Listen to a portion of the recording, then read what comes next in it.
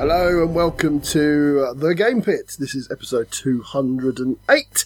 In case you've forgotten, because it's been a little while, my name is Sean and here is Ronan.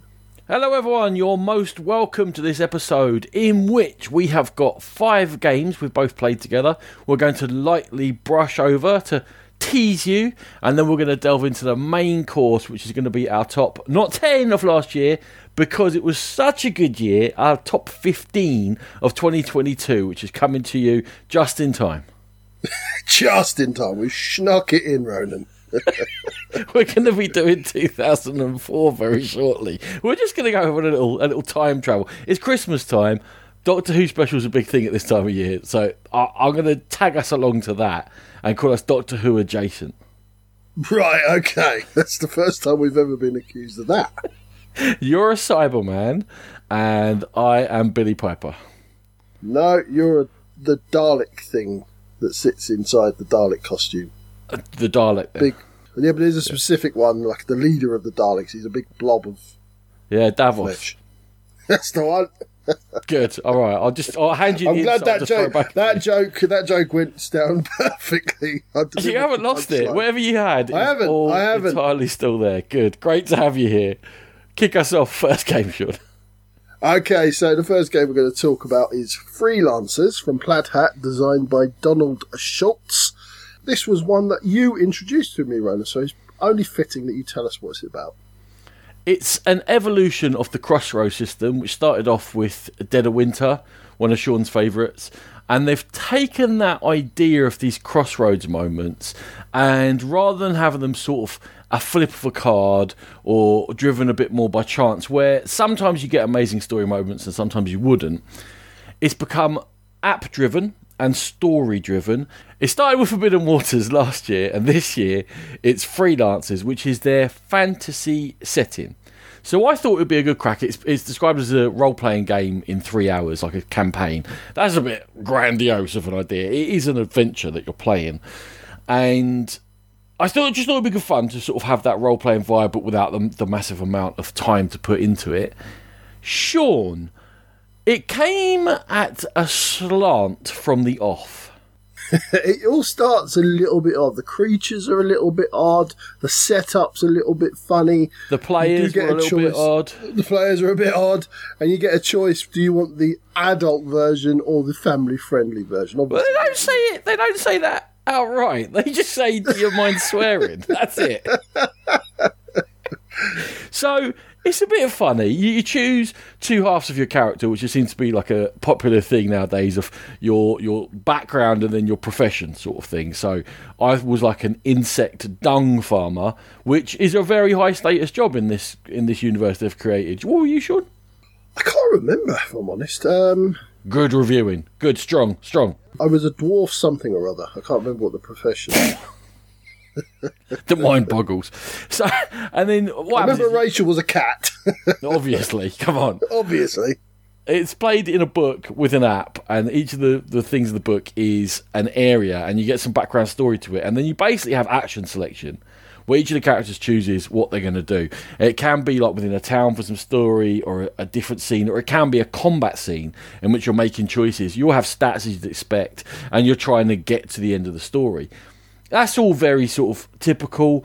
The story moments, Sean, they were reaching for comedy, and to me, the experience of playing it, mechanically it all worked. It's well presented.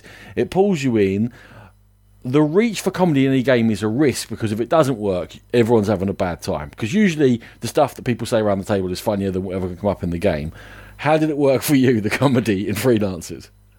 I actually think they nailed it. I thought the writing was really well done, and I think that's pretty much what made the game for me. The tasks that you're doing, they're quite mundane. You're rolling the dice here and there. You might win, you might lose. The story's happening to you, and you're just influencing it very slightly. That's why, as you said, the story has to be nailed, and I think they carried it off. There's ridiculous moments where, like, Sean did a bug juice drinking competition, and then after he'd done it and gone through it, they double check and say, "Are you the insect, like my thing, the stiltkin?" And they were like, and he went, "No, I'm not." And the app went back, That's great, because that would have been gross. You'd have been drinking yourself. There's another one where Rachel was a noble. She was like a feline noble, and she met a fellow noble, and she was bumming it around with us peasants. And the other noble sort of reacted to that, and then we had to decide, the two of us, whether we were going to accept what Rachel was saying, that we were her servants, or we were going to say, no, I'm having this, like, what are you talking about? Because Sean's incredibly awful, he got the casting vote, and he decided, no, we'd accept to be her servants. And the next thing, the app is like, just having a go at him. Just like, oh my God, you're boring. You must be a couple playing this together. The only thing more boring than you are the names you've given your children. Like, what? Where did that come from? But the whole thing built up to the crescendo, Sean. Is that we only played the first story out of however many are in the box. But we were on a quest, and we completed our quest as it was presented to us by the person who was guiding us through it within the game. And then it took a twist, which I don't think I could see, breathe, talk for about 3 minutes from just laughing and just stuff coming out of me. It was incredibly funny. We can't say what it is for spoilers reasons, and because it's a family show. we can't say what happened in the end. But the three of us, the game just started dropping F-bombs on us. It really did. It really did. And the best thing I can say for this game, Ronan, is that I was all set. I was down at yours. It was getting late. I was all set to leave after about an hour and a half and just say, you guys take over my character. And I stayed right into the end because it did grab me. The storyline was funny. We were having a good time. Playing it, that might be a stretch, but experiencing it. Yeah, it's a story experience game. I think we did make some choices. How much of an effect they had, I don't know. It seemed pretty easy. It was only the first one, but you were there. The game wasn't throwing obstacles at you, so you weren't sort of getting stuck for 20 minutes trying to do something to get to move on. It was keeping you clipping along at a good pace. At the end, I felt like, was there a lot of consequences from what we chose? Not really. But had I had a really good time, had it made me properly laugh? Absolutely, which is what I think it was setting out to do. So I very much enjoyed Freelancers. I'm looking forward to playing it again. But user beware, if it says to you, do you mind a bit of swearing? Make sure you don't mind a bit of swearing before clicking it. No. Right, okay, so I think that was a double hit for us. So moving on to World Wonders from Arcane Wonders, designed by Zé Mendes. This was a massive hit at the Brazil Game Fair. I think Tom Vassell went over there and sort of lauded its You would virtues. have no idea if it was a massive hit at the Brazil Game Fair or not, if it wasn't for the fact Tom Vassell said it was a massive exactly. hit. Tom Vassell has decided this was a massive hit. And he obviously lauded it and brought it and reviewed it on the Game Pit. No, he didn't. He reviewed it on the Dice Tower. And yeah, it seemed really interesting. Lovely wonders that go on the board. And effectively what it is a polyominoes game where you're drafting, you have a certain amount of money to spend, you're drafting from a main board, different colour types of polyominoes, villages or towns, and you're trying to put them in certain orders and certain positions so that you can then take world wonders and place them on your board. And you score points from how many of your towns you've surrounded with no gaps and your world wonders at the end, and you've got a few tracks that you're moving up. Very simple game. What did you think about it, Ronnie? We did play this together. I've considered it more of a life lesson than a game, Sean. The next time Dice Tower channel, a game appears out of somewhere obscure, and suddenly it's been reviewed, it's been played through, it's on lists, they're talking about it a lot. The next thing I'm doing is going to the Arcane Wonders Dice Tower Essentials release list. And I went, is it on there? Is it on there? Okay, I'm going to calm down a little bit, because it's exactly what happened. World Wonders, he found it or whatever at the Brazil Fair. They covered it. A lot of buzz. People start chatting about it. It looks really cool. Like all these individual wooden sculpts for all the wonders. Polyomino, exciting. They're great at building hype. That's what they do. That's why we watch it, because we get excited about games as well. I got all on board with it. You got on board with it. We're all excited, but only one of us bought it, and that was you. Only one of us has since sold it as well. But anyway, and there lies our review. The polyomino side of it is very basic. It's like any other polyominoes game. You've got to put them in neat patterns and try and get them in the right orders, and but try it's too tight. Gaps. It's too tight, that polyomino. Do you not find you can't? Because you've got to build off. So you've got roads that you have to build off your buildings from. The only other thing you can build your building off is a building of the same colour.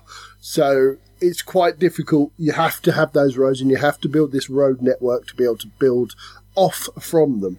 There's the various colours, and you have no control over what tiles come out. So you might have set yourself up for a colour, and it doesn't come out for a while, and you just find yourself in a bit of mire.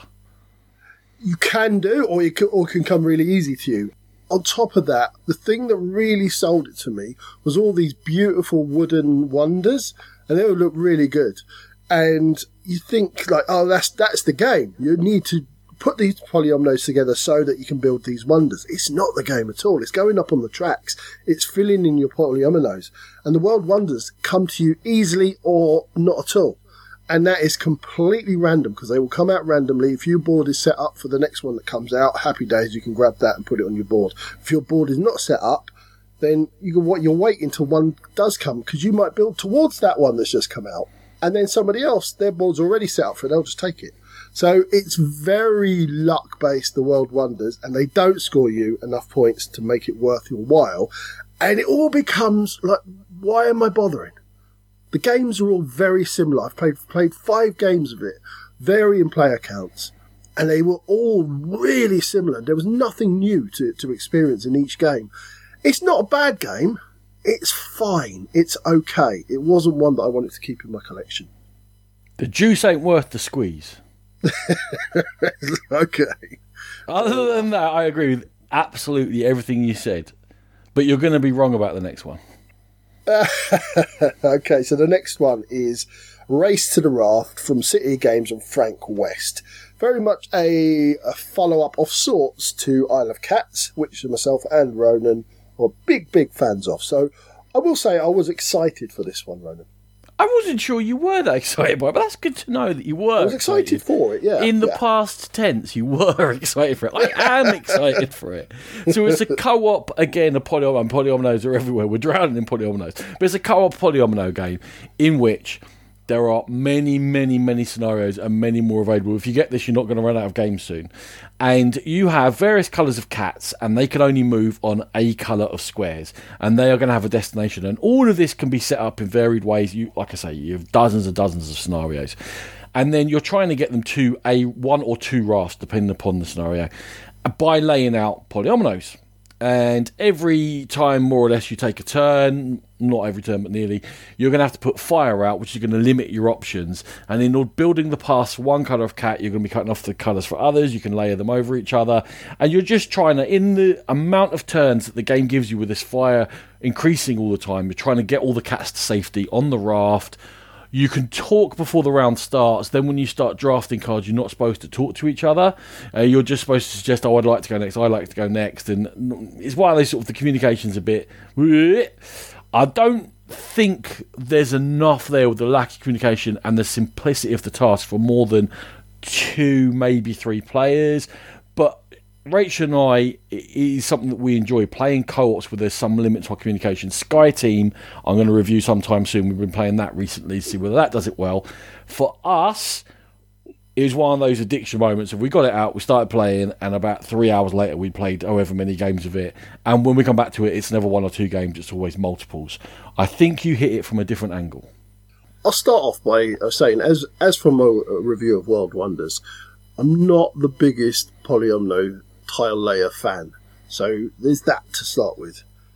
This one, I just found it, and I haven't really delved into it because I didn't like it at all. So I just found it a little bit boring. I wasn't really interested. When I was interested, it was more frustration than enjoyment. And I just didn't understand the like for it. Don't get me like Nat absolutely did like it. She wants to play it more. So I will end up playing it more, and hopefully finding something in there. But the initial plays just didn't do it for me, Ron. Give us a bit more. Tell us a bit, like, you didn't like it, but what was bothering you? I didn't like the kind of semi-faffy communication, either have nothing or be able to talk about it. That's kind of, it felt neither fish nor fowl to me. I also... That's a Sean bingo. That's good. I like that. I also am not very good. That's one of the reasons I don't like these types of games. I'm not very good at them. So frustration with myself because I felt like I was letting that down. The fire was moving too quickly for me. I was really struggling to get things done. And I don't thrive in that sort of atmosphere. I'm a plentiful person. I like plentiful and grandiose choices. I don't like sparsity or pressure. You have a plentiful frame. I do have a plentiful frame. Yeah, I think it comes down to that thing of I like being beaten up a little bit in a game only, or another segment, and you don't. So if you like being beaten up a bit in a game, then Race to Raft might be for you. If you like those hidden communication co-ops, it's a particular niche. You know if you like it or not. It is within there. I don't think it's exceptional within the field. However, we enjoy it so much that we're getting a lot of fun out of it.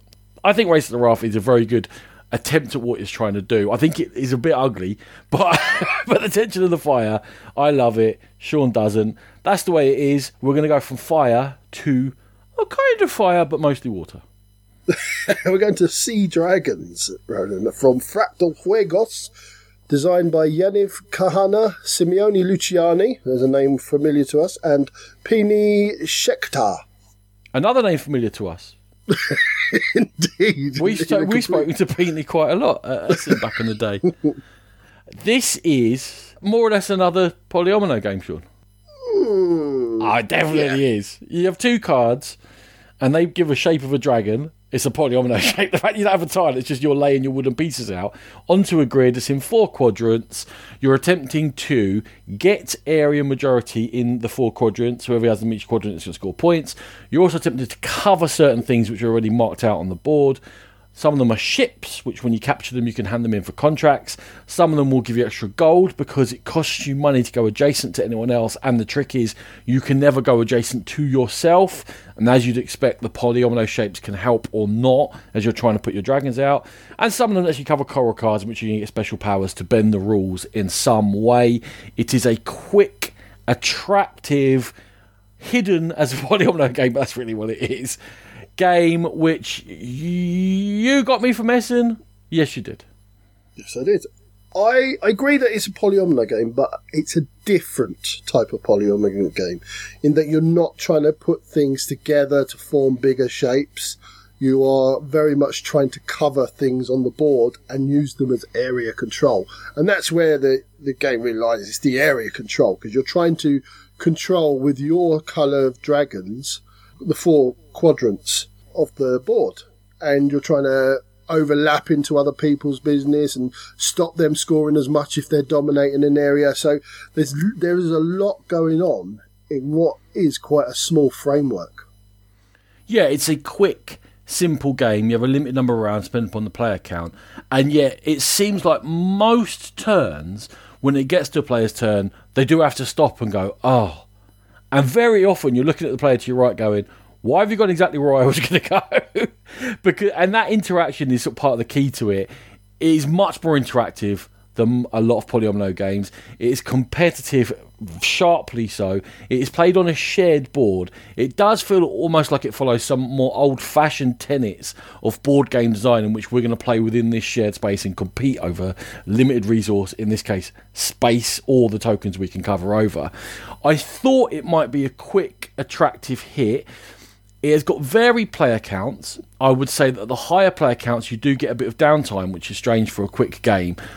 But it's always interesting where someone else has chosen to go, because it always impacts you. And if they're choosing to compete with someone in another quadrant, and you're competing with either of those two in your area, where it's not your area, but where you've chosen to go, it affects. You're like, all right, we've only got a certain amount of dragons to lay out here, and if they're going to start racing over there, this is going to make this a bit easier for me. So perhaps I can start being more ambitious and branching over there, attempting to do that. And because everything is so limited in what you can gain, every move affects every other player. But within a light scope, you're not breaking your head playing Sea Dragons. Yeah, and I felt that there was always something to do, whether it be improving your score or hindering somebody else.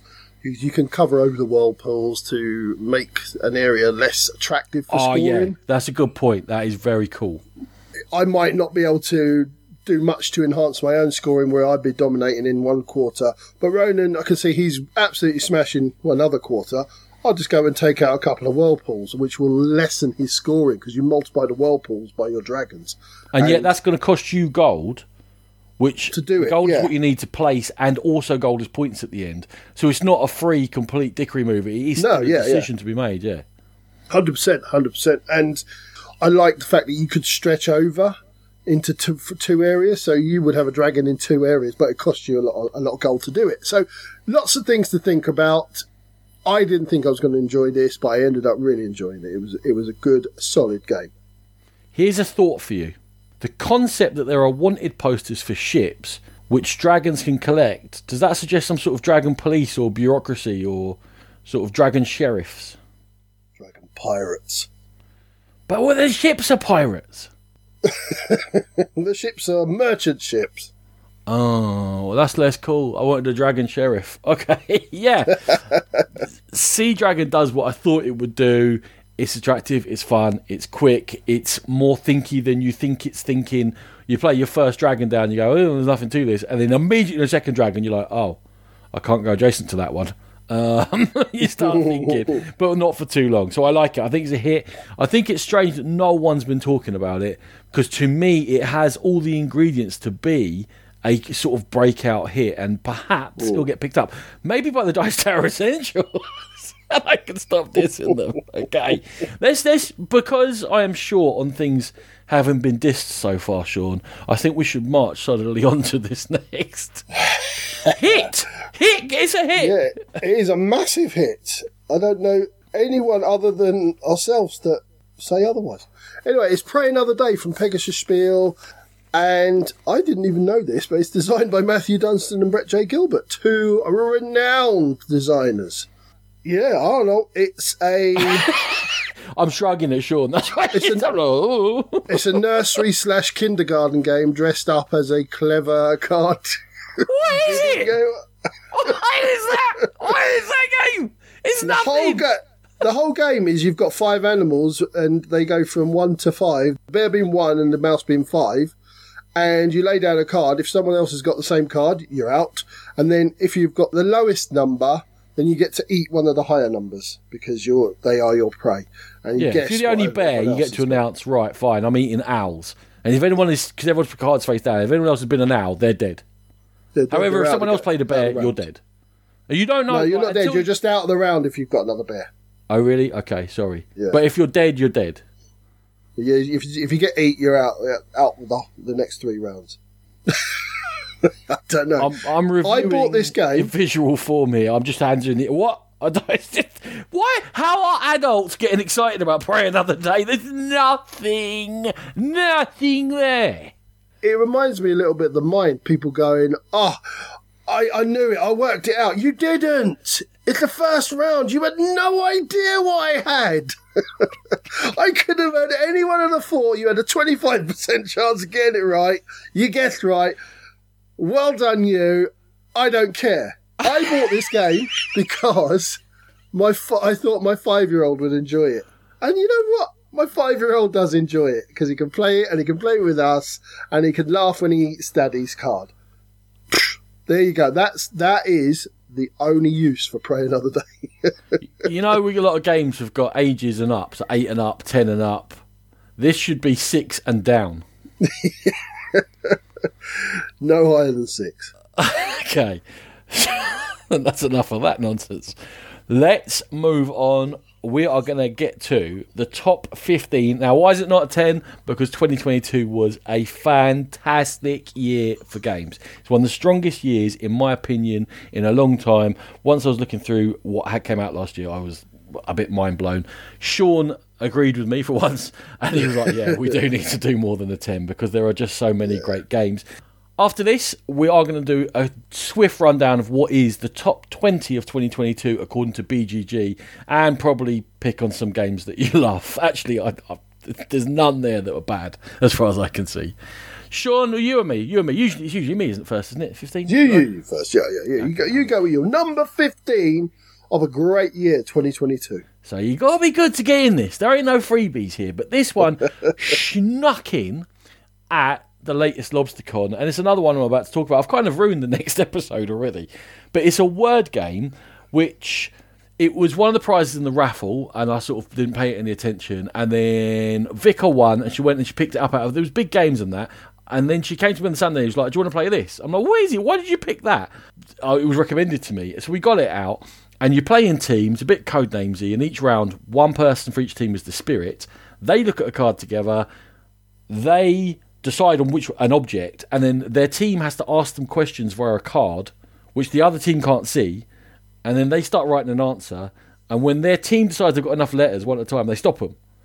So each team is getting bits of information all the time. They're getting answers to their own question and half the answer to someone else's question. And the cards restrict what you can ask. So you've got to ask like in smart ways. And it keeps everyone involved. And it's kind of got that wacky outy, but you're still in the teams. You can chat to each other, but you can't chat too much because the team are listening. It worked incredibly well. Phantom Ink, it's my number 15.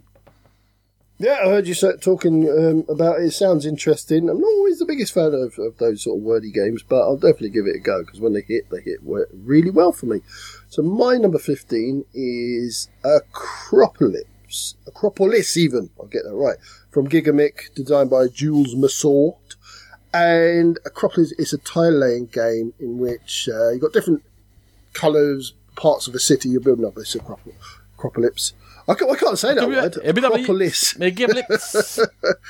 And you're building it up, and like for instance, reds want to be at the edge of your city, blues want to be all together. You can't put yellows together, all that kind of thing.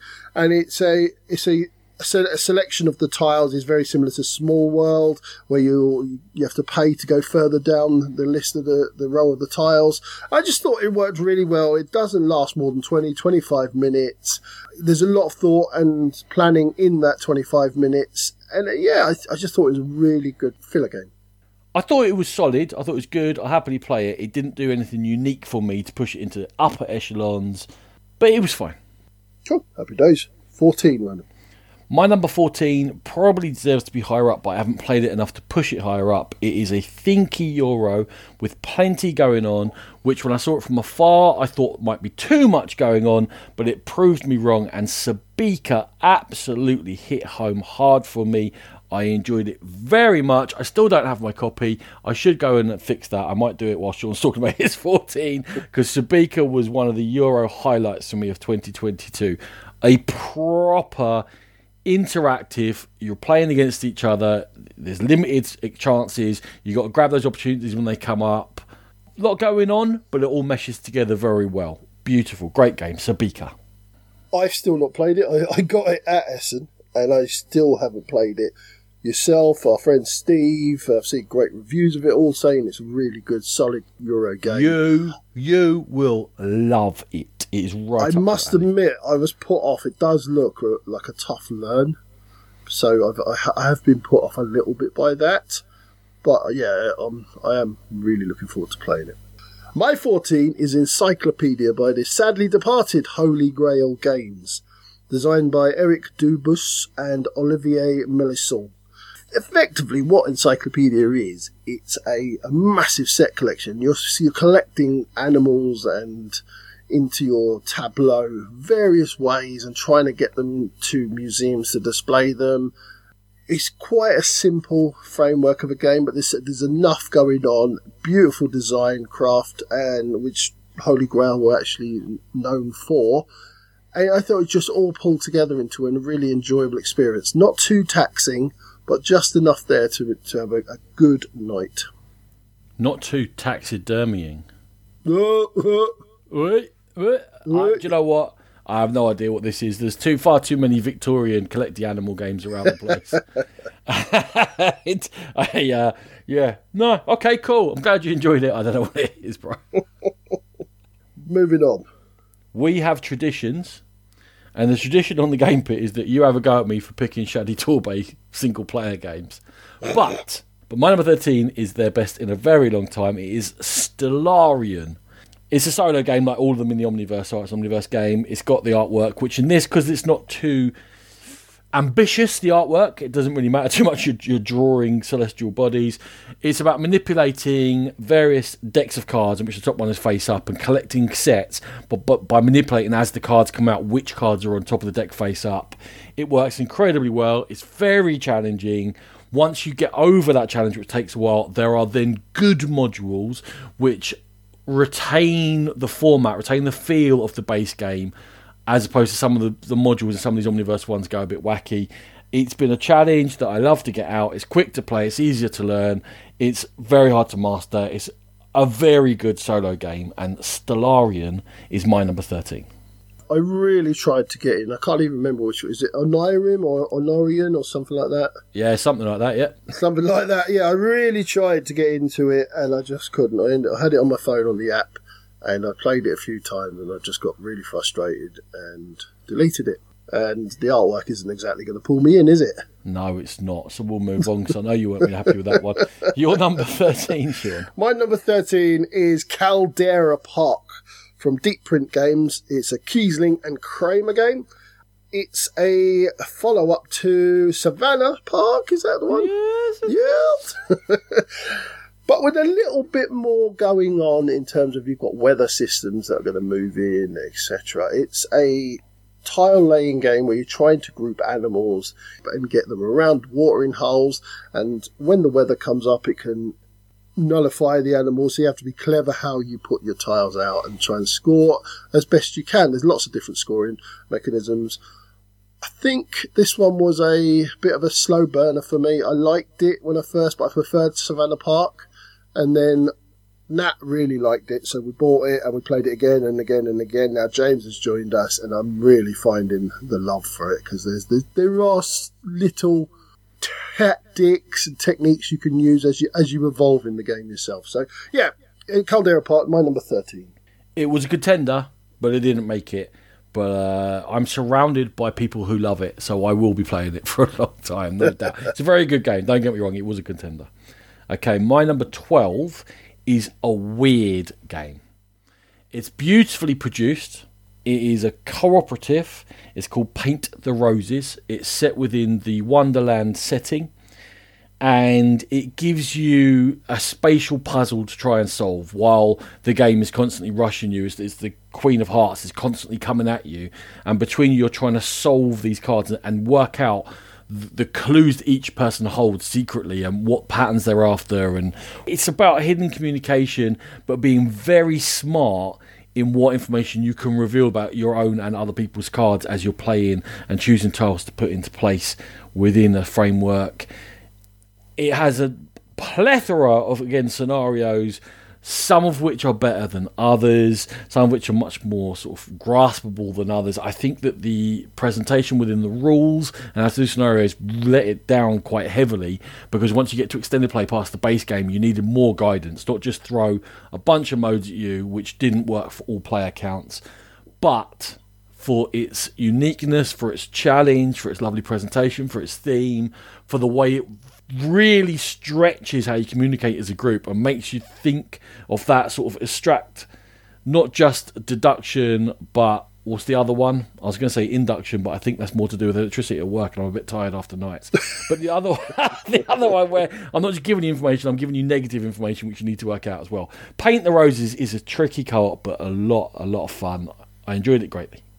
It certainly looks beautiful. We played this, the three of us, myself, you and Rachel, and I was surprised at how much I did really get on with it and really like it. I think it's a game that I very much have to be in the mood for, and that's why it hasn't made my top 15, because there are times when I just don't want to play it. But when I am in the mood to play it, I think it's a really strong puzzle game. So yeah, good shout. Cool. You're 12, Sean. My number 12 is The Elder Scrolls V Skyrim the Adventure Game. There's a mouthful. From Modifius Entertainment, designed by Javier Angariz Calbarasi, Juan Enrique Echenique, Stefano Guerrero, and Rob Harris. Thanks God for Rob Harris at the end there, because I was butchering everything I think you actually got that right. I think Bob. it's Bob. Bob Harris. Darn it. I love Skyrim. I was always going to be inclined to like this game. It's not perfect, but what it does well, it does very well. I love the way that, like the game itself, the enemies ratchet up with you, so you're not going to have really simple battles as you get better at the game yourself. I love the small little puzzles it presents, and it's set in the world of Skyrim, so, as I said, I was always going to love it. So that was my number 12. I know you've played this one, Ronan. I have played it, and I found it to be good. I think that it was a slightly uneven. I think that if you knew the lore, you probably get more out of it. It was a lot to learn. It was a lot to learn to take in for the experience that you get. I think it was the levelling system of how you do encounters was very simple and very clever, that the game kept up with you with the challenge. There was a lot to like there. It was perhaps a little bit too sandboxy for me, similar to the computer game. But I think for what they were trying to do, they did an amazing job. Cool. So, you're number 11. I'm going to go to almost the opposite set end. It's basically an abstract tile-laying game. It's part of the family of Nova Luna and whatever the other one is, its framework, in which players are drafting tiles, and the tiles have on them frames of different colours and also scoring opportunities by making groups of frames of certain colours. And it's a very simple drafter where you're creating your own little puzzle in front of you. However, it's very satisfying. It's easy to see what other players are trying to do. It's a race to get all your points scored as quickly as possible. And this one definitely influenced by the fact that Rachel absolutely loves it. So got it out again and again and again. Played it with lots of different people. Very easy to teach. It's a smooth, challenging experience. So, framework. Yeah, I had no real desire to play this one at all, but I've heard nothing but good things about it, so I might have to swallow whatever distaste I have for it and give it a go, because it does. Them looks ain't going to pull you in. You're not going to be happy with them looks. They're not, but looks aren't everything, as we found out through our lives. Thankfully. Okay, my number 11 is Endless Winter Paleo Americans from Fantasia Games and designed by Stan Kordonsky. So Endless Winter Paleo Americans is, I would say, it's a collection of games. An overarching experience that involves lots of different sub-games. You've got like an area control bit going on. You've got a set collection bit going on. You're building up your board to make it more productive, and lots of different things going on. And I think they pulled it together. I know you've slightly different on this one. I think you felt it was a little bit too much going on. But I thought it kept my interest and we could all go down our own paths. And I loved that in games. I loved that I can completely do a different thing and vie with somebody else for the victory. So this one, I did think it pulled together. The design quality also was absolutely stunning. I always loved the Miko's artwork on things. So yeah, that's why Endless Winter Paleo Americans is my number 11. Yeah, it was decent. I'd play it. It was just too much for me. I think there was too many different things piled on top of each other. But there is yet another way in which you and I differ. Indeed. Okay. We are now into top 10 country. Orichalcum. Ooh. We didn't have the best introduction to it. We played it very hungover, in essence. Very hungover. 2-player, which isn't the best way to play it. But it is, again, a tile drafter in which you're attempting to build up your own little board and get areas together of different types of buildings. But as you draft, you're going to do things like be dealing with monsters that you pull out yourself, trying to build up your economy. Very simple one, economy of soldiers and economy of money. It's got an overarching sort of Atlantis Greeky theme, but I guess not really. It is a definite race. It is, despite the fact that you are building on your own board, which would tend to suggest it's more solitaire, it is not. It managed to make that style of game into something competitive where you have to be aware what the other players are doing and what they're going after, and you're in the racing, and there are temporary points you can take off each other, and the timing of that can be very important. And I had to think, I wasn't there. This one wasn't uppy down. Like, is this good enough for top 15? Is it? Do I love it? Do I? It does everything well. I decided it's number 10. It was hard, but it's number 10. I decided. I don't know. As you said, my introduction to it wasn't the best. You've had a chance to play it since. I haven't. So at the moment, I thought it was fine, a little bit tit for tat.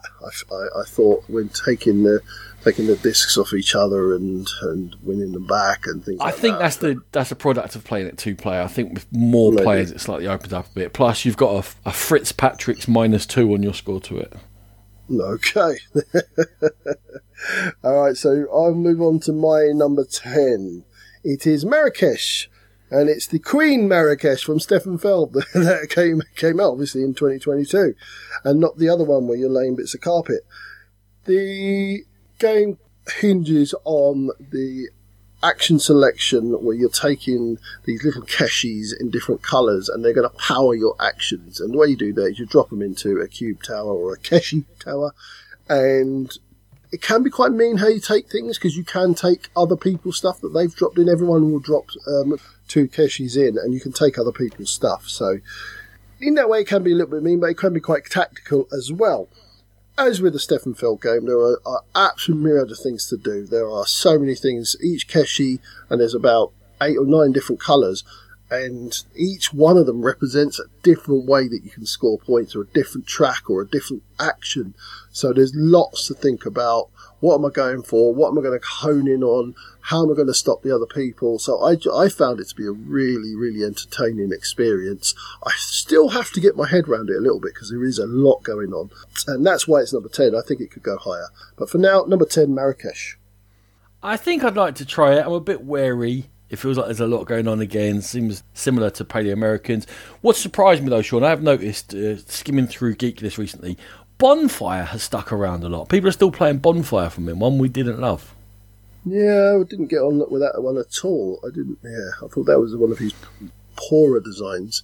And I've recently played Hamburg, which is the re-implementation of Bruges. And I have to say that is just a poor game. It's just a poor design of a game. But we'll talk about that another time. Oh, we will. All right, damn, shots fired. All right, let's go on to number 9. Number 9 is another rehash of a game, but one I feel like in which they have honed the system to as it should be, perhaps, and it's Clank Catacombs.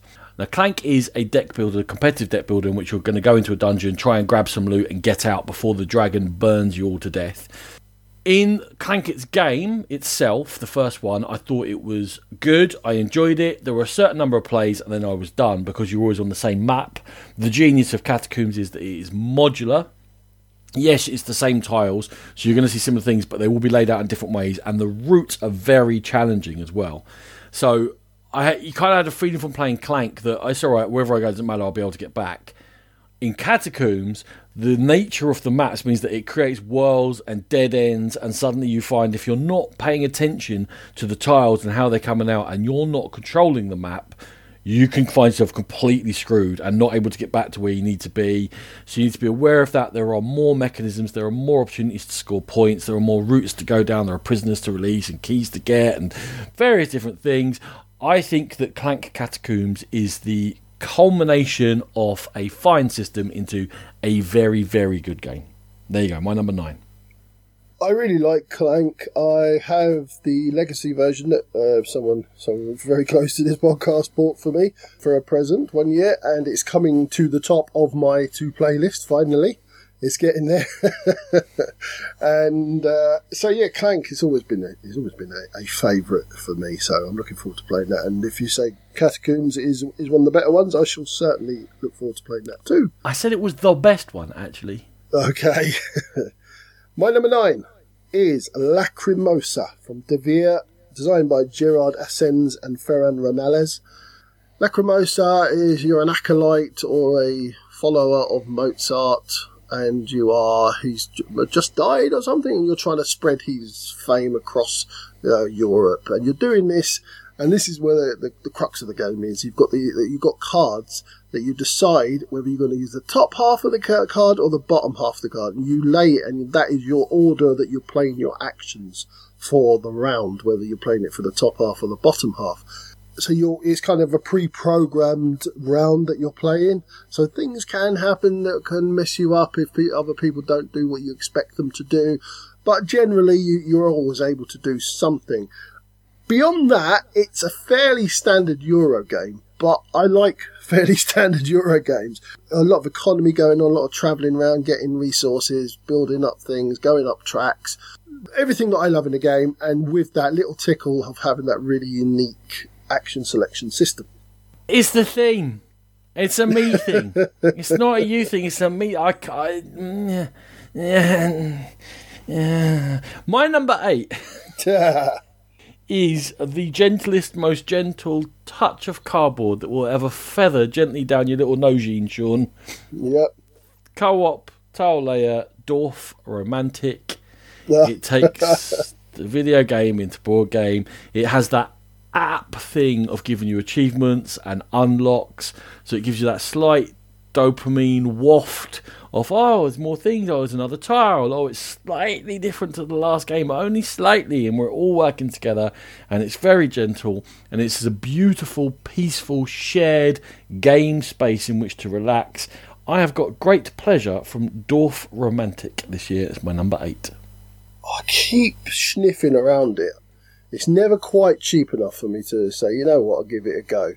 I'm just worried it's going to be a little bit too light for me, but then again, maybe it's a perfect one to play with James and even introduce Tommy to. So, I mean, I've told you that 100 times. You don't want to listen to me? You don't want to listen to me. It's fine. It's on the radar. It's on the radar. Anyway, my number 8, slightly deeper game, is Space Station Phoenix, Rio Grande, designed by Martin Hoffman and Klaus Steffen. Space Station Phoenix is, and here's the little tickle with this one for me. It's a decision between building up your space station and deconstructing your space fleet. Your space fleet are what gives you all the actions. I'm being mocked for my hand gesticulations. And now I've got to think about it doing while holding my hands down now. You're a knob. That was performance art. He was actually breaking down his fleet as he was talking to you. I was breaking down my fleet. Ding, ding. And that is where the love of this game comes, because you've got to make a decision. Eventually, the only way you're going to score points is by building up your space station. But to enable those points, you've got to have the right types of ships. You can also piggyback on other people's ships. So do I get rid of all one type of action that a ship would give me and say, right, I'm going to rely on Ronan's? He could see this and go, well, I don't need that anymore, so I'm going to get rid of it. And all of a sudden, I've only got the bog standard rubbishy one. So there's that player interaction too. So that's why I really enjoy this game. A good, solid Euro game, but with those little tweaks to it that make it interesting. Only reason I think it didn't make it is because I've only played it once. And other than that, I think it would have been there. It was in consideration even with the single play. I enjoyed it greatly. It is an intimidating learn, but it was worth it. So yeah, good choice. I like it. Nice. I went from a number 8, nice and peaceful and relaxed, to number 7, a mean 2-player game in which you are going to be absolutely attacking each other. But, as Sean says, because it's the whole point of the game, it's not optional, you have to be mean, it is okay. And it's Splendid Duel. And Splendid Duel took the Splendor format, which I never got on top of. People, it's cool to hate Splendor, whatever. I quite enjoy Splendor for what it is. Splendid Duel is fantastic. I have played it with some people who were dismissive of the whole idea of Splendid Duel, and I have converted them. Everyone who's played it has enjoyed it. And I just think it was a fantastic, not just a reworking, but a taking of the concept. It is very much a Splendor game, but it has been turned into and adapted very cleverly to make it a vicious 2-player experience. I think it was a brilliant, brilliant attempt at that. So yeah, Splendid Duel, I love it.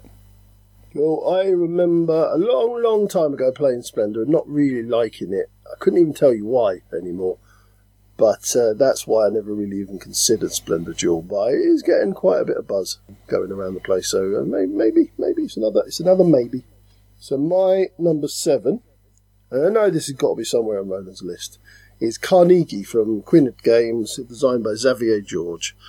Carnegie, again, is one of those Euro games that recently, and there's been a lot of those really interesting twists. And the twists with Carnegie is there's a few in it. Your workers have to move around your player board. So a little bit like maybe keyflower, where you have to move things around to get them into the right areas. Also, your player space builds up as you build it up. Your tableau grows, and your ability to do different actions and more powerful actions grow with the game. Also, you've got a big board that you're putting your workers out to score points and to get things from. That, again, you've got to tie it. It's all about timing. It's all about planning. And it's a really clever game. It's also a wonderful production. Absolutely stellar production. And yeah, I just thoroughly enjoyed my plays of Carnegie. My number 6 is Sniper Elite. Okay. In which one player is a sniper and everyone else are the soldiers attempting to find them. There are 3 teams the soldiers attempting to find them. I think it works with 2, 3 or 4 players. I think it's a game in which communication is very key. Again, another one that adapts a computer game and keeps the feel of the sniper feels like they are constantly under threat and always on the brink of being found. Very rare you'll have a turn where I got away scot-free. They are forced to give themselves away just by achieving their objectives. So at some point you're going to give the other team clues as to where you are, but they can get clues anyway sort of by doing broad, vague sweeps and then trying to hone down and narrow down. So the sniper constantly feels like they're under pressure. The other team, playing as the Germans in that's the setting, they feel like the sniper is some uber-powered, ghost-like superhero who can do whatever they like. And the feeling of the difficulty of the two sides, I think, is incredibly well balanced. I think it's a very simple system, but has enough moving parts that there is variety within games. I've got the expansion and I'm waiting to put that into play. It's not everyone's cup of tea, but if you like the concept, you like the idea, you're going to love Sniper Elite. It's that sort of game done incredibly well. Love it. I really like hidden movement games, and I don't play nearly enough of them. So this is one I would actually say, Ren, I would like to play this next time I'm down at yours. 21st, my man. 21st, Christmas games. And yeah, as I said, I love them. So yeah, let's do it. Okay, my number 6 is The Return to Dark Tower from Restoration Games, designed by Tim Burrows-Seward, Isaac Childress, Noah Cohen, Rob Davio, Justin D. Jacobson, and Brian Neff. I never played the original Dark Tower. I believe it was more popular in the US than it was over in the UK. But what this game produces is, first of all, you've got the bling. You've got this big tower that spews out skulls, and where the skulls land is where things happen. You've got an app that's driving the game. You're moving around this circular board around the Dark Tower, and you're trying to just quell things, quell uprisings, kill beasts that are threatening to cost you the game, and eventually work your way up to the big bad and take on the big bad. It's all very, very polished, very well done. The theatre is in the big tower, spinning around, making noises, and when the skulls come out onto certain areas, you have to react to them because your buildings can start to get destroyed, and they're the things that give you your actions and your powers. So yeah, a very well done production, and in this house we absolutely love it. It's Return to Dark Tower, my number 6. Yeah, I need to try it. I had none of the nostalgia for it. I've no idea. I don't remember the original game. So it didn't fuss me, the big buzz, when they were bringing it back. I just thought I'd wait and see how it worked. And if you love it, then certainly I'll be happy to have a sit down and have a bit of crack and play it with you. Cool. Right. Top 5. I think this will be on Sean's list, but I'm not sure. It is a very heavy, very deep, very cold cooperative game. Another computer game, I think my last one, a computer game adaptation. It is Frostpunk. Frostpunk is intimidating in many ways. It's a big box. It's a lot of rules to take on board, although actually it's very smooth to play. Each of the different phases of each turn interlinks with each other, which makes it quite intimidating and hard to learn. However, once you get it rolling, it makes sense how they all interlink. It's just very difficult at the beginning to be able to make informed decisions because you can't tell the impacts of your decisions. Once you get into it, you realise that there are many different paths of going down. There are many different ways of dealing with this. There are moral choices to be made, and none of them are without consequence within the game. It's not like trying to guilt you into making choices. It's saying that you can do that. This is how it will impact you. You have to manage your people. You have to manage their morale and their food and their shelter. You might have to make short-term sacrifices for long-term game. And yet, if you do not look after the short and medium term, you will lose the game quickly. It gives you greater things to aspire to. There is a set of scenarios in which you build up and then you're exploring more and more of the game. It is an absolutely amazing game production, which you cannot play every day because your mind would bend, which when you finish playing you end up thinking through, we could have done this, we could have done that, would that be better, would this be better, and you go into the next game with plans to attempt to try out. It sits at number 5 only, I think, because we haven't played it enough for it to be gone up through the games ahead of it, which we have played much more often. But an incredible achievement from is it Glass Cannon Unplugged, I think. Frostpunk, my number 5. Lovely. My number 5 is, I don't know if I'm going to upset Ronan, is Planet Unknown from Adam's Apple Games, Ryan Lambert and Adam Rayberg. Planet Unknown is famous for the Lazy Susan that you are selecting your tiles from. It's another Polyominoes style game, but this one is basically driving you up multiple tracks. Love the Lazy Susan effect in that you choose your tile and everyone else has to just make the best of what they're given. You can chain things together. I love games where you can chain multiple things together. It's not the most thinky game in the world, but I genuinely have so much fun playing it, and that's why it's my number 5. It's Planet Unknown. You're not upsetting me. I think it's a good game. I have fun playing it, exactly what you say. I just think it is each play is kind of inconsequential, and when you get a mix of company and extra planet, which you're going to do after a few games, it puts you in a position to be like, well, this is how this game's going to go. You might get a funny combination of tasks between you and your neighbours. You don't have much choice over what tile you take, but it is a fun experience. I've got nothing against Planet Unknown, but slightly puzzled as to why it's got so many awards and why it's so incredibly well received. But I liked it, I enjoy it, and I'll play it anytime you want, Sean. Cool, lovely. You're number 4.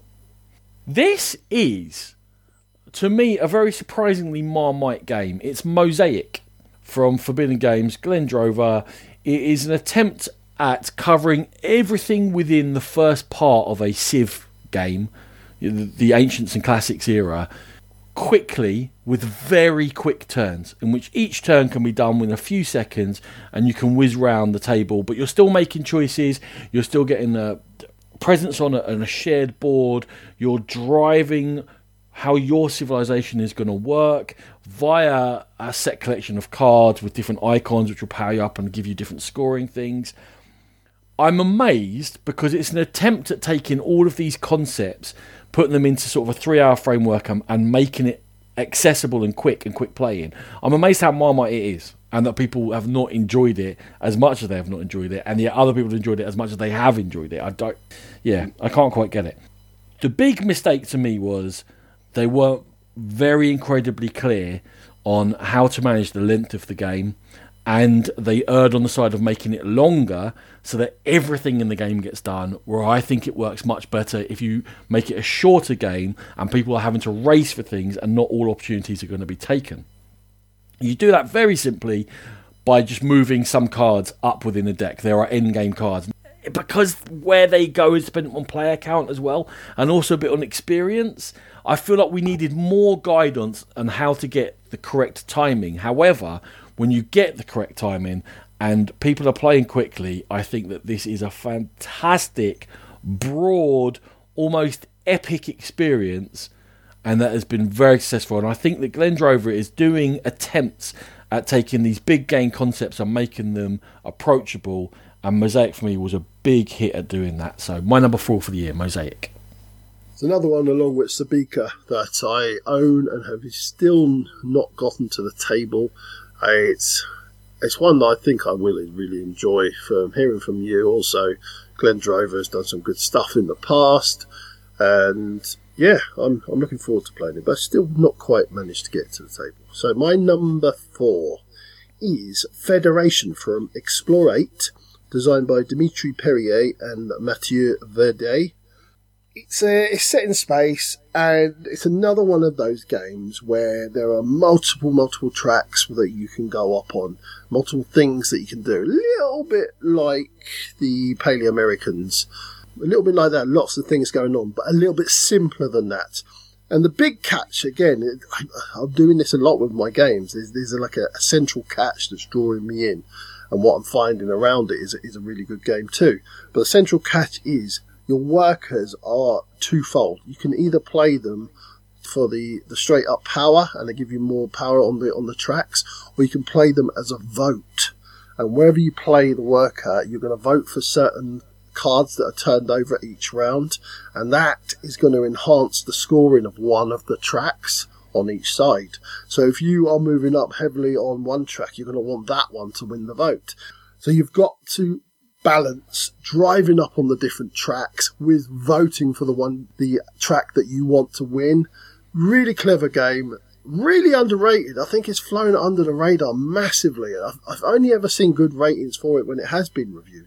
So I think, do yourself a favour, guys, go out and check Federation. I think it's a really strong game. Do yourself a favour and get me in the game with this soon before I have to attack you. I've got it right next to me here. I'll bring it down when I come. How many times have I asked you? Oh, you're a terrible man. A terrible man. Okay. He's not going to be happy with me. Number 3 is a co-op. He knew this was going to be high up on my list. It is another adaptation of a classic, and it is Mists over Carcassonne. It takes the Carcassonne format and turns it into a cooperative game in which, as you play tiles, there are ghosts on the tiles and you have to manage them.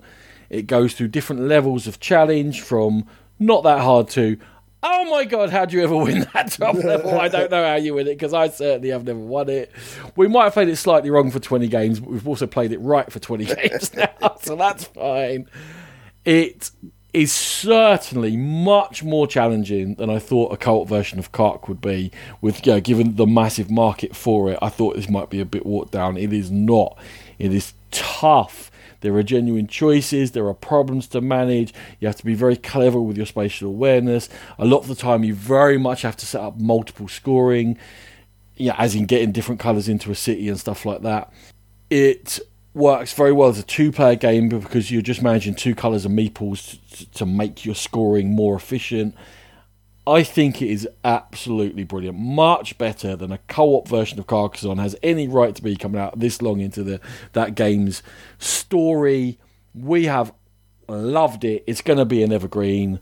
Sean, I think, has a different opinion. You know what? I've come to the realisation I'm probably wrong about it, because everyone tells me it's great, and I'm very much in the minority. You are a minority, that's true. And I think, I did a little bit thinking, I think what it is Carcassonne very much represents a relaxing time for me and Nat when we play Carcassonne. It's not the cutthroat experience that Carcassonne can be if you go down that path. So I think when this one kind of forces you out of your comfort zone a little bit, in your Carcassonne comfort zone. So I think that's maybe one of the reasons I didn't particularly enjoy comfort it. Zone. Oh, he's on form today, ladies and gentlemen. So yeah, I think that's probably why I didn't quite take to it as much as I possibly could have. But yeah, I'll admit when I'm wrong.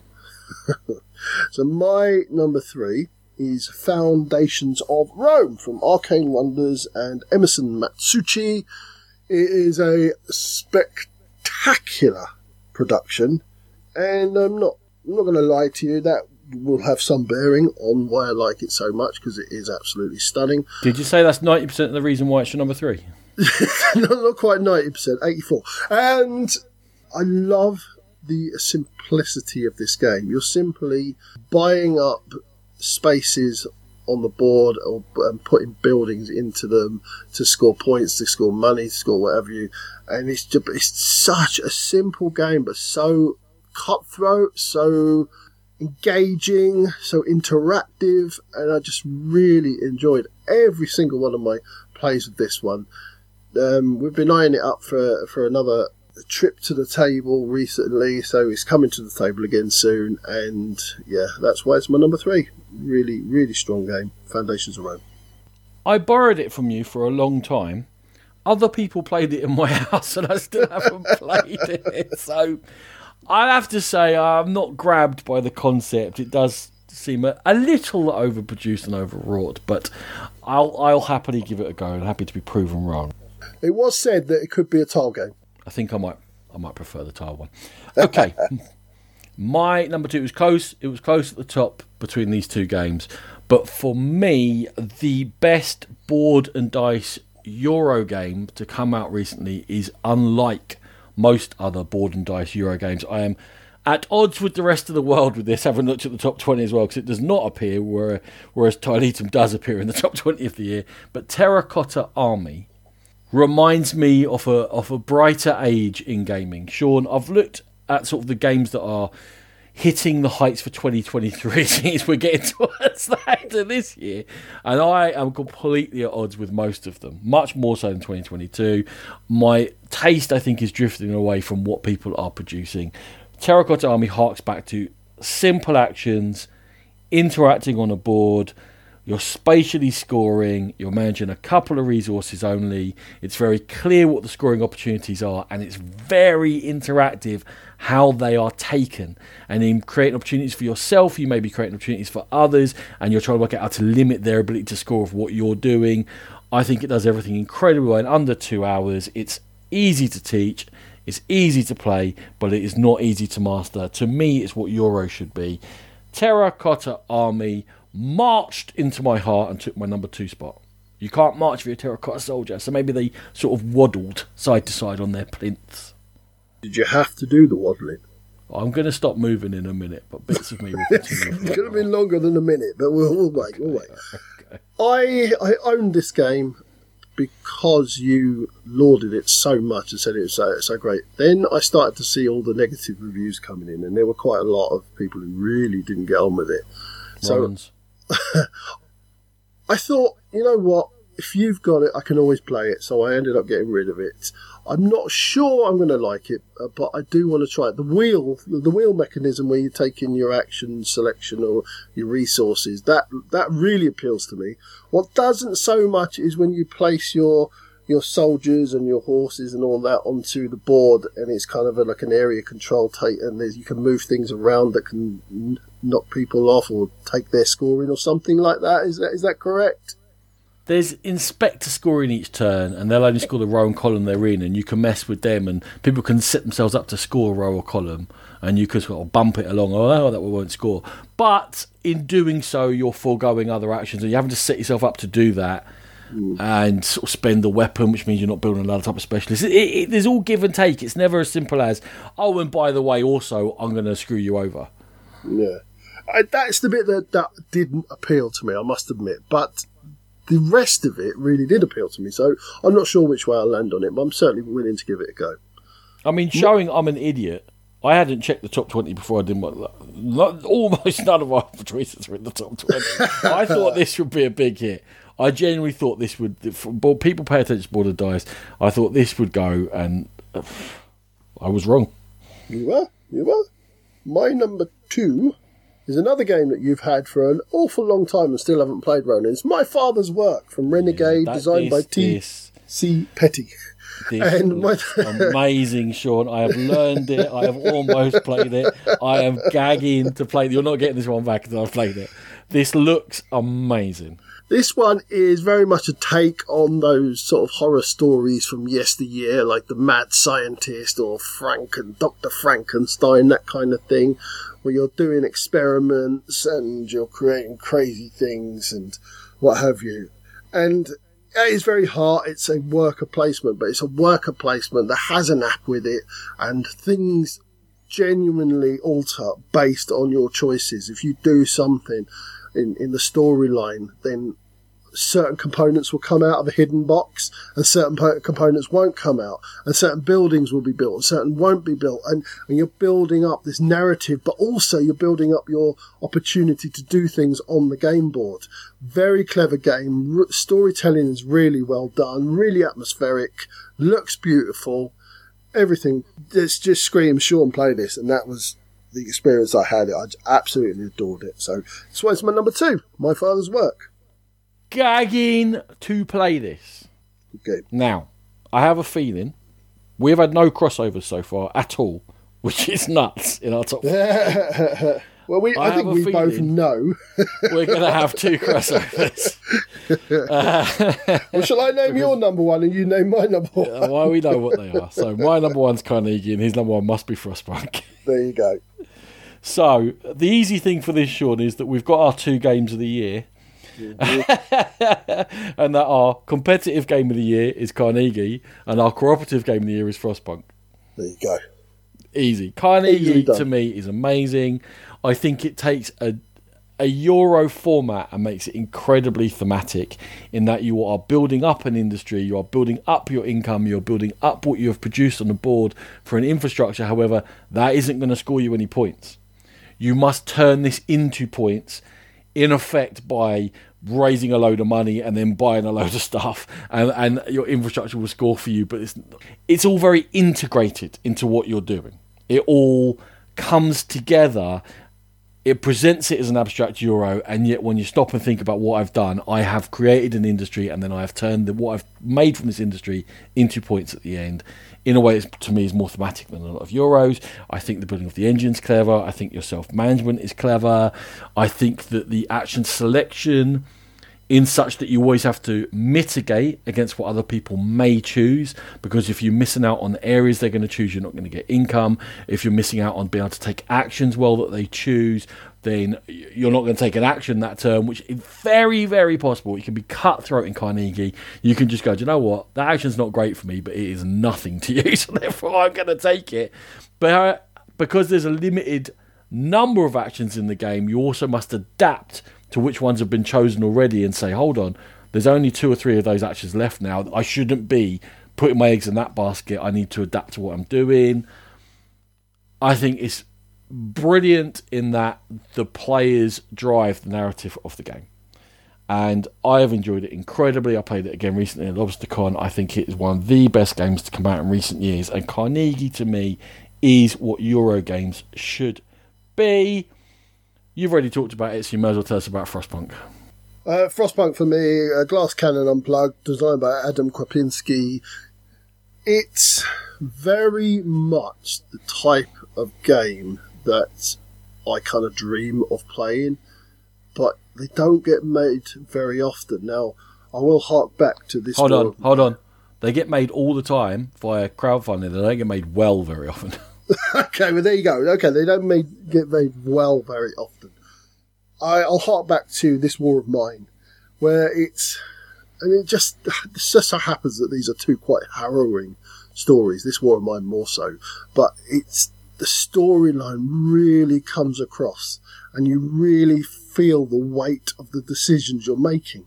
And to have that in a board game, I just think is incredible that they've managed to convey that into a board game. There's no graphics going around, there's no sounds coming around like you would in a video game, but they're still conveying that feeling, that foreboding, that sense of I've got to pull through for my people. And that's what you get in absolute spades with Frostpunk. You're making moral decisions that are going to affect, and they're going to come back to you. They might come back and it might all go well. They might come back and bite you in the bum. You never really know, so you've just got to do the best with what you can, as you would do if you were ever in that horrible position. It was a slog to learn. It was a hard learn.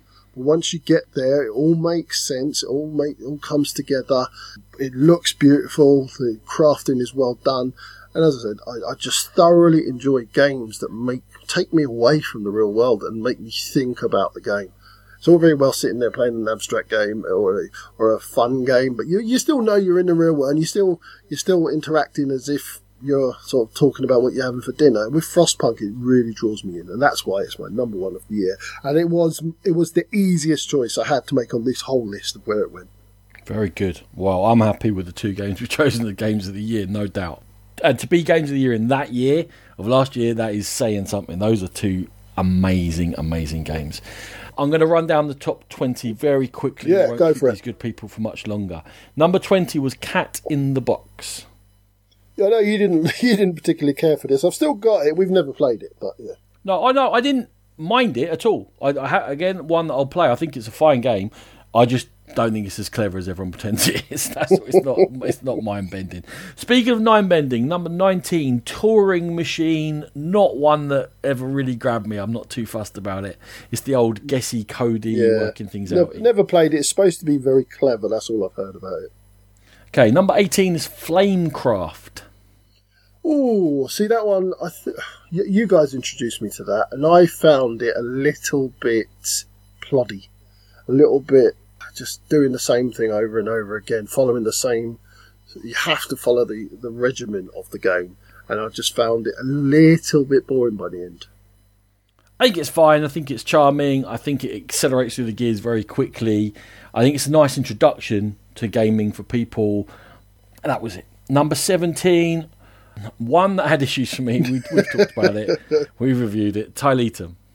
Tyletum was fine. It's a 6.5 to 7 out of 10 all day long. It's not. No, it's not. It's a 7 with problems, which makes it a 5. Okay, you have got number 16. I don't know if you played it. Long Shot, the dice game.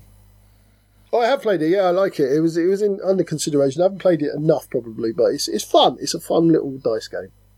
It got a little buzz out of certain cons, didn't it? And stuff that gave it a kick up the bum. Number 15 is the first one to appear on anyone's list. Return to the Dark Tower. You clearly like it. Yeah, I do like it. I'm surprised it's 15. I thought it'd be top 10 material, but there you go. Tigent. 14 is Great Western Trail Argentina. I have to say that, yes, I fell out of love with Great Western Trail after quite a few games of it.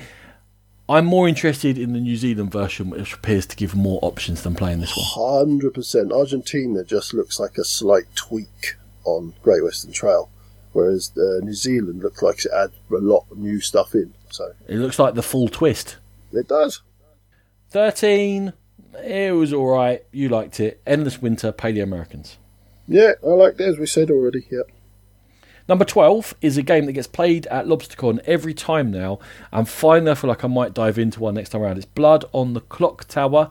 There's a fellow called Nathan Glover who's designed games, runs escape rooms and stuff, and he has taken over running sessions of it, and as the GM or whatever, apparently makes it so that it lasts an hour and a half, 2 hours max. Everyone knows what they're doing. So getting into a very heavier social deduction game with someone to ease my path is how I will try it. I am intrigued to play Blood on the Clock Tower. It gets rave reviews. The people who like it are fanatical about it. It's almost got that sort of cult feel about it. It's really popular in certain circles.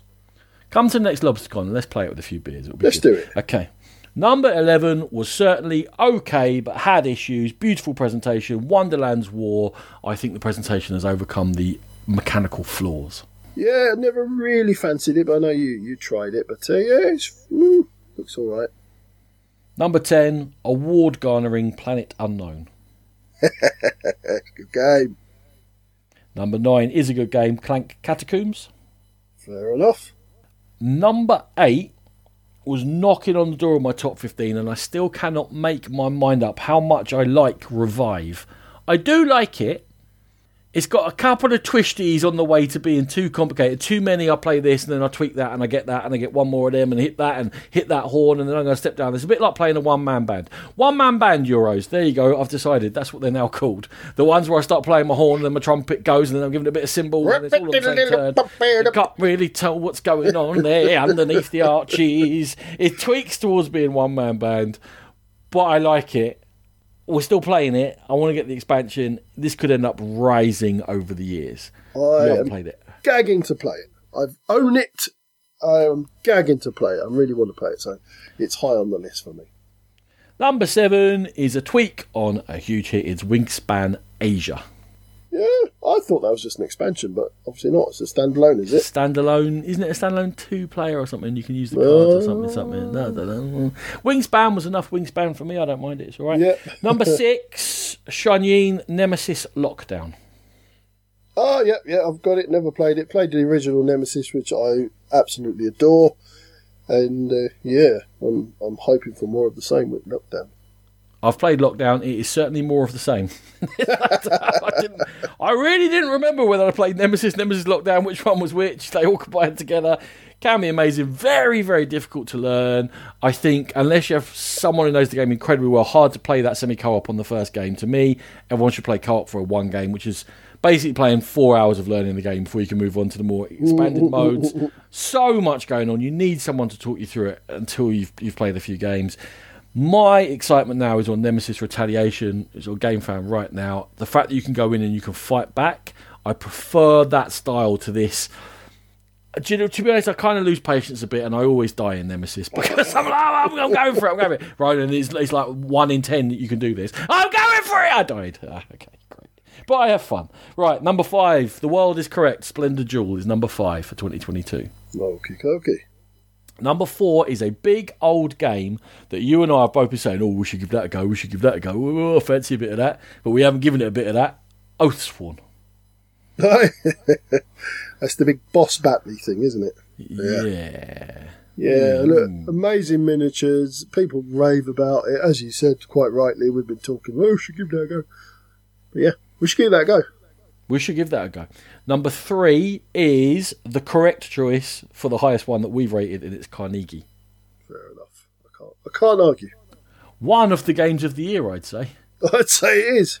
Unfortunately, Frostpunk does not appear here. No, I think Frostpunk came out too late because it was.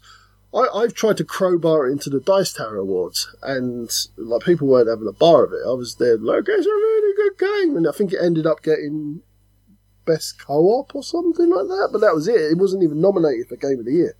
You and Camilla, that's it. That's the only 2 people who like it.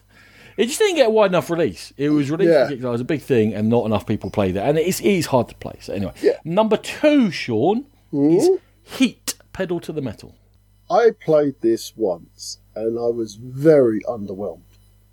I thought it was just a slightly more involved Flamme Rouge, and to be honest, I think I'd rather play Flamme Rouge.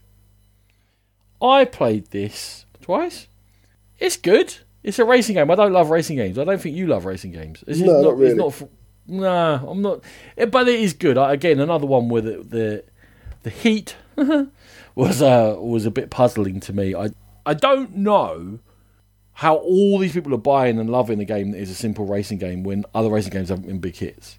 I don't know what makes it unique. It's just caught a certain thing. It wasn't available. It's got a nice presentation. There was a lot of buzz. People were desperate to get it. I think if you're desperate to get something and you're waiting for it and it comes, you're excited. And any of that level of excitement going into a game automatically leads you. It's like when the Kickstarter turns up and it's a Kickstarter bump. You're excited to play, therefore you're likely to rate it highly. Yeah, it's the old Stonemaier trick, isn't it? Don't deliver in the quantities that you know people are going to demand. Create that clamour and that buzz, and then all of a sudden come up with your second wave of stuff and push it over the line. I won't have it. The Stonemaier would be manipulative and trick people slightly like trash.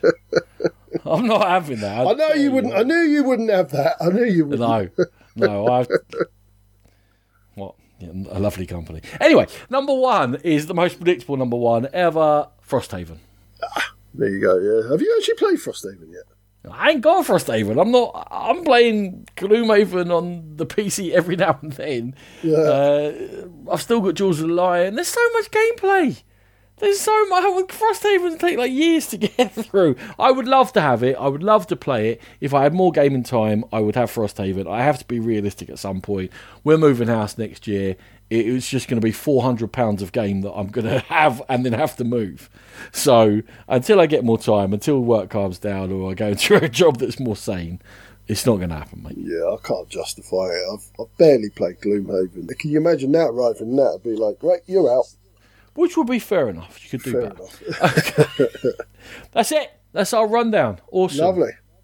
Cool to do it with you. Thank you very much, Roland. Thank you. Thank you, Sean. Thank you, everyone, for listening. You have been listening to the Game Pit podcast. And as always, we are proud members of the Dice Tower Network. Go there. Even if we took the piss about Dice Tower Essentials a little. Yeah, I thought you were a bit harsh. And no, go there and you're just more polite on there than you are really. For gaming goodness galore. If you want to find us on the social media channels, we're probably not as active. You probably won't. You probably Yeah, won't, 'cause we're not as really active on as it. we maybe once were. Well, no, we pulled out of X. No, screw that. That's bad times. And I can't be bothered to do Instagram, so, whatever. Sometimes I'll fire a picture up, but that's about it. But the most important thing, Ronan, if you wish to contact us, and please do, we really do love hearing from people. Like, come to us with ideas for shows, questions you might have, just abuse us, whatever. Pop along. Say Merry Christmas. Say Merry Christmas to us. We love it. We'll say Merry Christmas back. We'll do a little jig. Pop along to our Board Game Geek Guild, and our email address is thegamepitpodcast@gmail.com, which is very hard to say when Ronan is doing a jig. You told me to do a jig. Cool. Right. We're out. Music by E. Arrow.